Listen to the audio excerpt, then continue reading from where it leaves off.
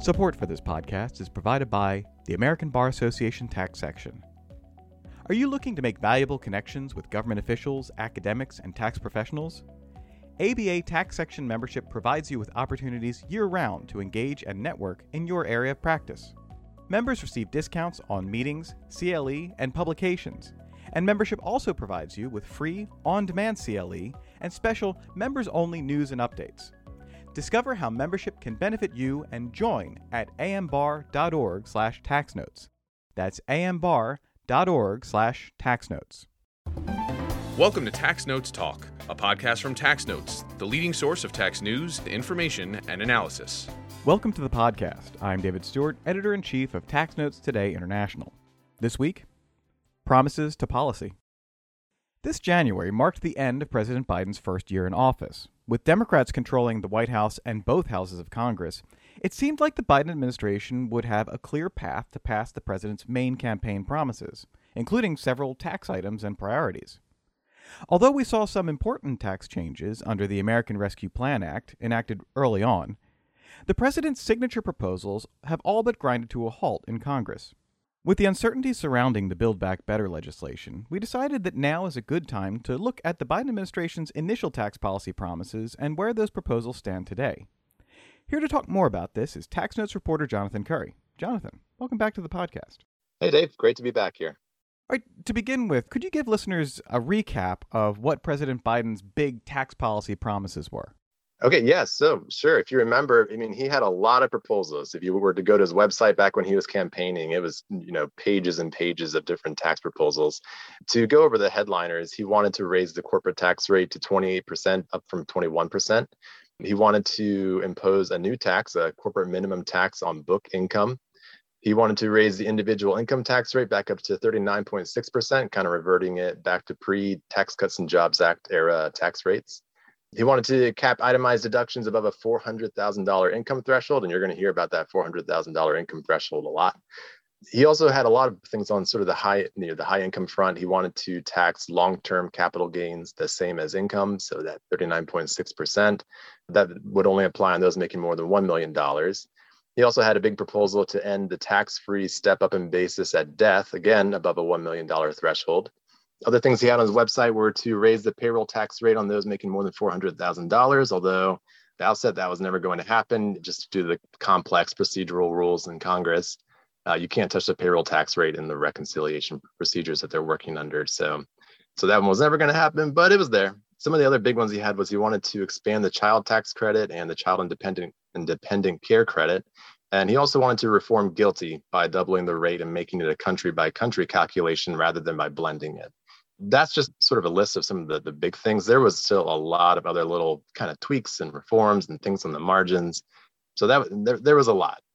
So now that we've covered what was promised, let's talk about what's actually happened with those promises. So starting with the American Rescue Plan Act, which was widely viewed as a win for President Biden. So how did that legislation fit in with the tax proposals from the campaign? Yeah, sure. That was a big bill for sure. It was $1.9 trillion overall, and it did have a tax component, although it was definitely not the main part of it. And that tax component was very much family oriented. So, if you remember from what I was just mentioning before, what he was calling for, he did want to expand the child tax credit, and he got that. He had a big temporary increase in the size of that credit for 2021, plus it was made fully refundable, and half of the year's credits were distributed in monthly payments from July through December. The child independent care credit was also boosted, again, just for 1 year, and the earned income tax credit was also expanded for a limited time. So again, if you didn't pick up on it, a lot of this was just for 1 year. It was just for 2021. The bill did move pretty quickly. It was actually faster than I expected, but so much of it was just temporary relief. And so, I think it was pretty clearly intended to be a down payment, kind of get this in the law, get people used to it, and then, there'll be more support for it if they're already feeling the benefits of a bigger child tax credit. And we saw that later proposals in the Build Back Better plan tried to expand on these. I do think it's worth noting that this was kind of just the easy stuff, though. On the tax front, it was really just offering purely tax relief. There weren't tax hikes that would generate pushback. And in terms of following through on his tax promises, given what the huge amount that he had promised, this was just a tiny piece of it. Support for this podcast is provided by the University of California Irvine School of Law Graduate Tax Program. Ranked number 1 on the West Coast and number 5 nationwide, this innovative program prepares students to practice tax law at the highest level in the U.S. and abroad. Featuring a low student-to-faculty ratio, cutting-edge technology instruction, and dedicated career support, UCI's graduate tax program helps prepare students for a future in tax law. Program graduates are placed in top tax-related industries, practicing law in many major U.S. cities. Applications are open now. For more information and to apply to this highly selective program, visit law.uci.edu/gradtax. That's law.uci.edu/gradtax. All right, so turning to the rest of the policy promises, such as not raising taxes on anyone earning less than $400,000 a year. So how have the rest of those plans panned out? Yeah, so the $400,000 pledge has come up a lot. And I think by and large, he's still sticking to that with a few caveats. He's still not pushing to tinker with your middle class income tax rates or anything like that. But the House version of the bill that came out would have included a proposal to double the federal tobacco tax, which, if you're anyone buying cigarettes, no matter how much income you have, technically your taxes are going to go up. And there were some scenarios where, for example, let's say a taxpayer, doesn't make $400,000 every year, but they might have a lot of income in 1 year from maybe you sell a house or, you come into a big inheritance of some sort. And so, under his proposal, you might technically fall short of the pledge if, stepped up basis was, the tax-free step up in basis was ended. But, that proposal doesn't look to be on the table anymore anyway.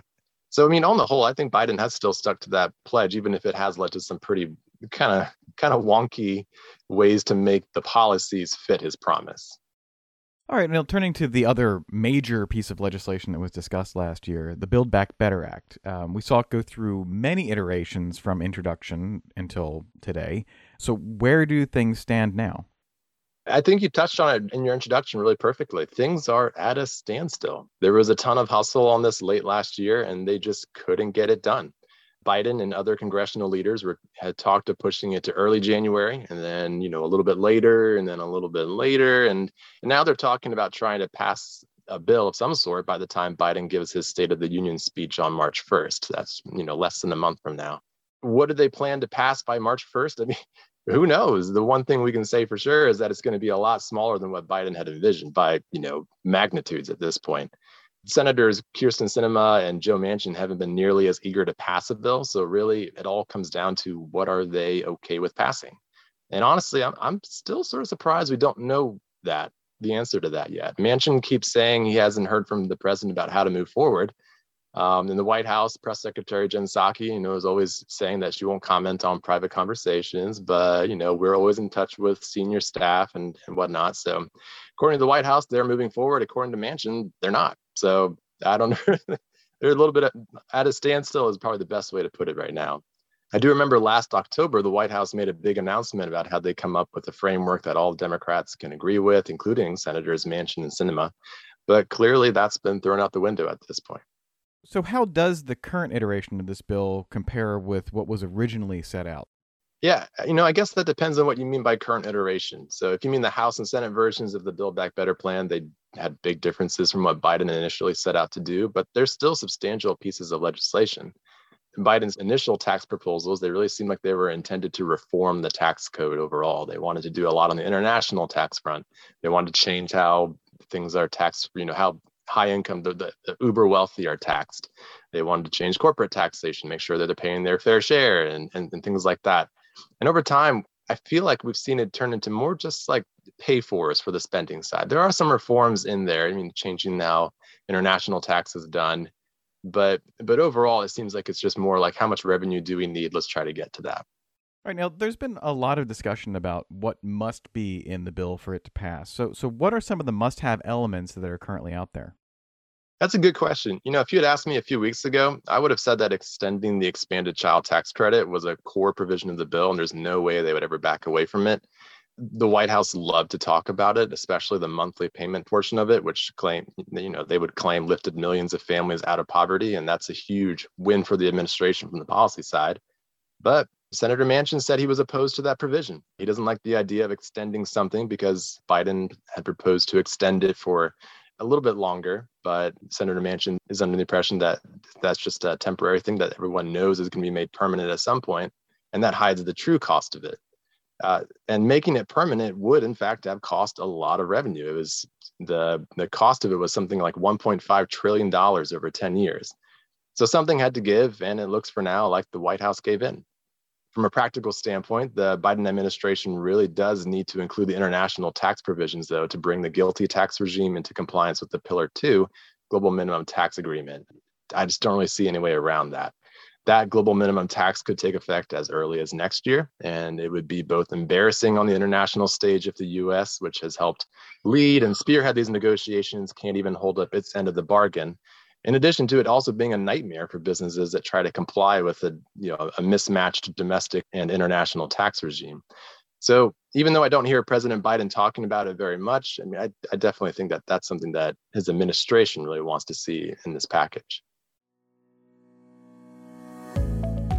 Support for this podcast is provided by Avalara.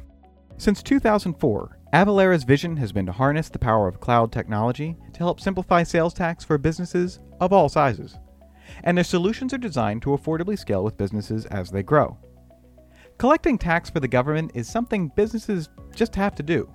But getting the job done efficiently and correctly can be an incredible challenge because tax rules and regulations can be endlessly complicated.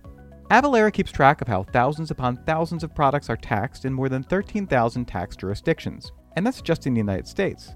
With more than 1,000 signed partner integrations, Avalara likely integrates with the ERP, e-commerce, mobile payment, and point-of-sale systems you use today. Find out how your business can be sales tax ready at avalara.com/taxnotes. That's avalara.com/taxnotes. Avalara, tax compliance done right. All right, well, turning to President Biden's promises both domestically and internationally on climate change, the Build Back Better Act had energy tax credits and other things to address climate change. Do we expect to see any of these tax credits included in the final bill? I think so. The climate portion of the bill, which is made up of, more than $300 billion in mostly tax incentives, doesn't seem to have been terribly controversial among Democrats. I mean, they've dropped some of the more punitive tax policies that were meant to steer the industry away from fossil fuels. But, so far, they've kept the incentive portion that survived largely through the House and the Senate versions of the bill that was put out by the Senate version being put out by the Senate Finance Committee. It was never actually voted on. And I don't see a lot of pushback from Manchin specifically on that, and except for, not wanting to punish fossil fuel industries. So I would expect to see those survive if there is a bill. All right, now we saw a lot of discussion in the second half of 2021 on this bill, but haven't really heard anything this year. So what's been delaying further action? Yeah, that's definitely been a surprise because back in late December when things kind of came to a halt, they were like, well, we'll pick it back up first thing in the new year. And they haven't. I think it comes down to there's been other priorities. There was a big push to try to pass a voting rights bill, and that took up some time on the legislative calendar and sort of just consumed the public mind for a few weeks. And that, eventually fell apart. There's also President Biden needs to announce a new nominee for the Supreme Court. And, that's something, again, that just sort of takes up public attention. Those are sort of tangible things that have crowded out the attention to Build Back Better. But I think intangibly, there's sort of a big issue they're facing is momentum. There was a huge push to get this passed by the end of last year. And then, December 31st, or really Christmas, is sort of like an informal deadline. And then they just hit a wall. And now it's a new year. And rather than working toward a deadline and building up more momentum, it seems more like they're just working to try to get it done before they completely run out of steam ahead of the midterm elections. And once we do hit those midterm elections, no, I'm not a political analyst per se, but I do think it's a good bet Democrats will lose their majority in one or both chambers of Congress. That's just historically what happens. And Biden's poll numbers aren't exactly fabulous right now to try to forestall that. Okay, now you mentioned President Biden's upcoming State of the Union address. Do we expect to hear more about tax policy there? Yeah, they'd certainly like to pass this bill before the State of the Union. So I'm sure Biden's preference would be to take a victory lap during his speech and all the wonderful things he signed into law. Assuming that doesn't happen, though, I have no doubt you'll hear him reiterate his tax policy. But frankly, I don't expect more than a few sound bites. He wants to make sure the rich and the big profitable corporations pay their fair share. He'll probably pitch his child tax credit expansion if it's still on the table in some form by then. But in terms of selling this package to the public, I don't really think the tax policies are totally what's steering the ship. All right, and looking outside of Build Back Better, do we expect any other big tax changes this year from the administration, or is this going to be a quiet year going into the midterms? If you had asked me last year when it looked like there was going to be a big Build Back Better package passed, I would have said not much, because he would have already done so much on the tax front that it seemed like that would tide them over for quite a long time. But since the Build Back Better package is getting slimmer seemingly every single day, anything that's not included, I wouldn't be surprised to see them save it for later. And President Biden has said as much. He said recently during a press conference with reporters, just because I can't get it passed now doesn't mean we won't pass it later. It just needs to wait a little bit longer. So if he can't get things like the child tax credit expansion right now, I wouldn't be surprised to see him still push for it in separate legislation. All right, well, Jonathan, this has been great. Thank you for being here. Yeah, my pleasure. And now, coming attractions. Each week we highlight new and interesting commentary in our magazines. Joining me now is Acquisitions and Engagement Editor-in-Chief, Paige Jones. Paige, what will you have for us?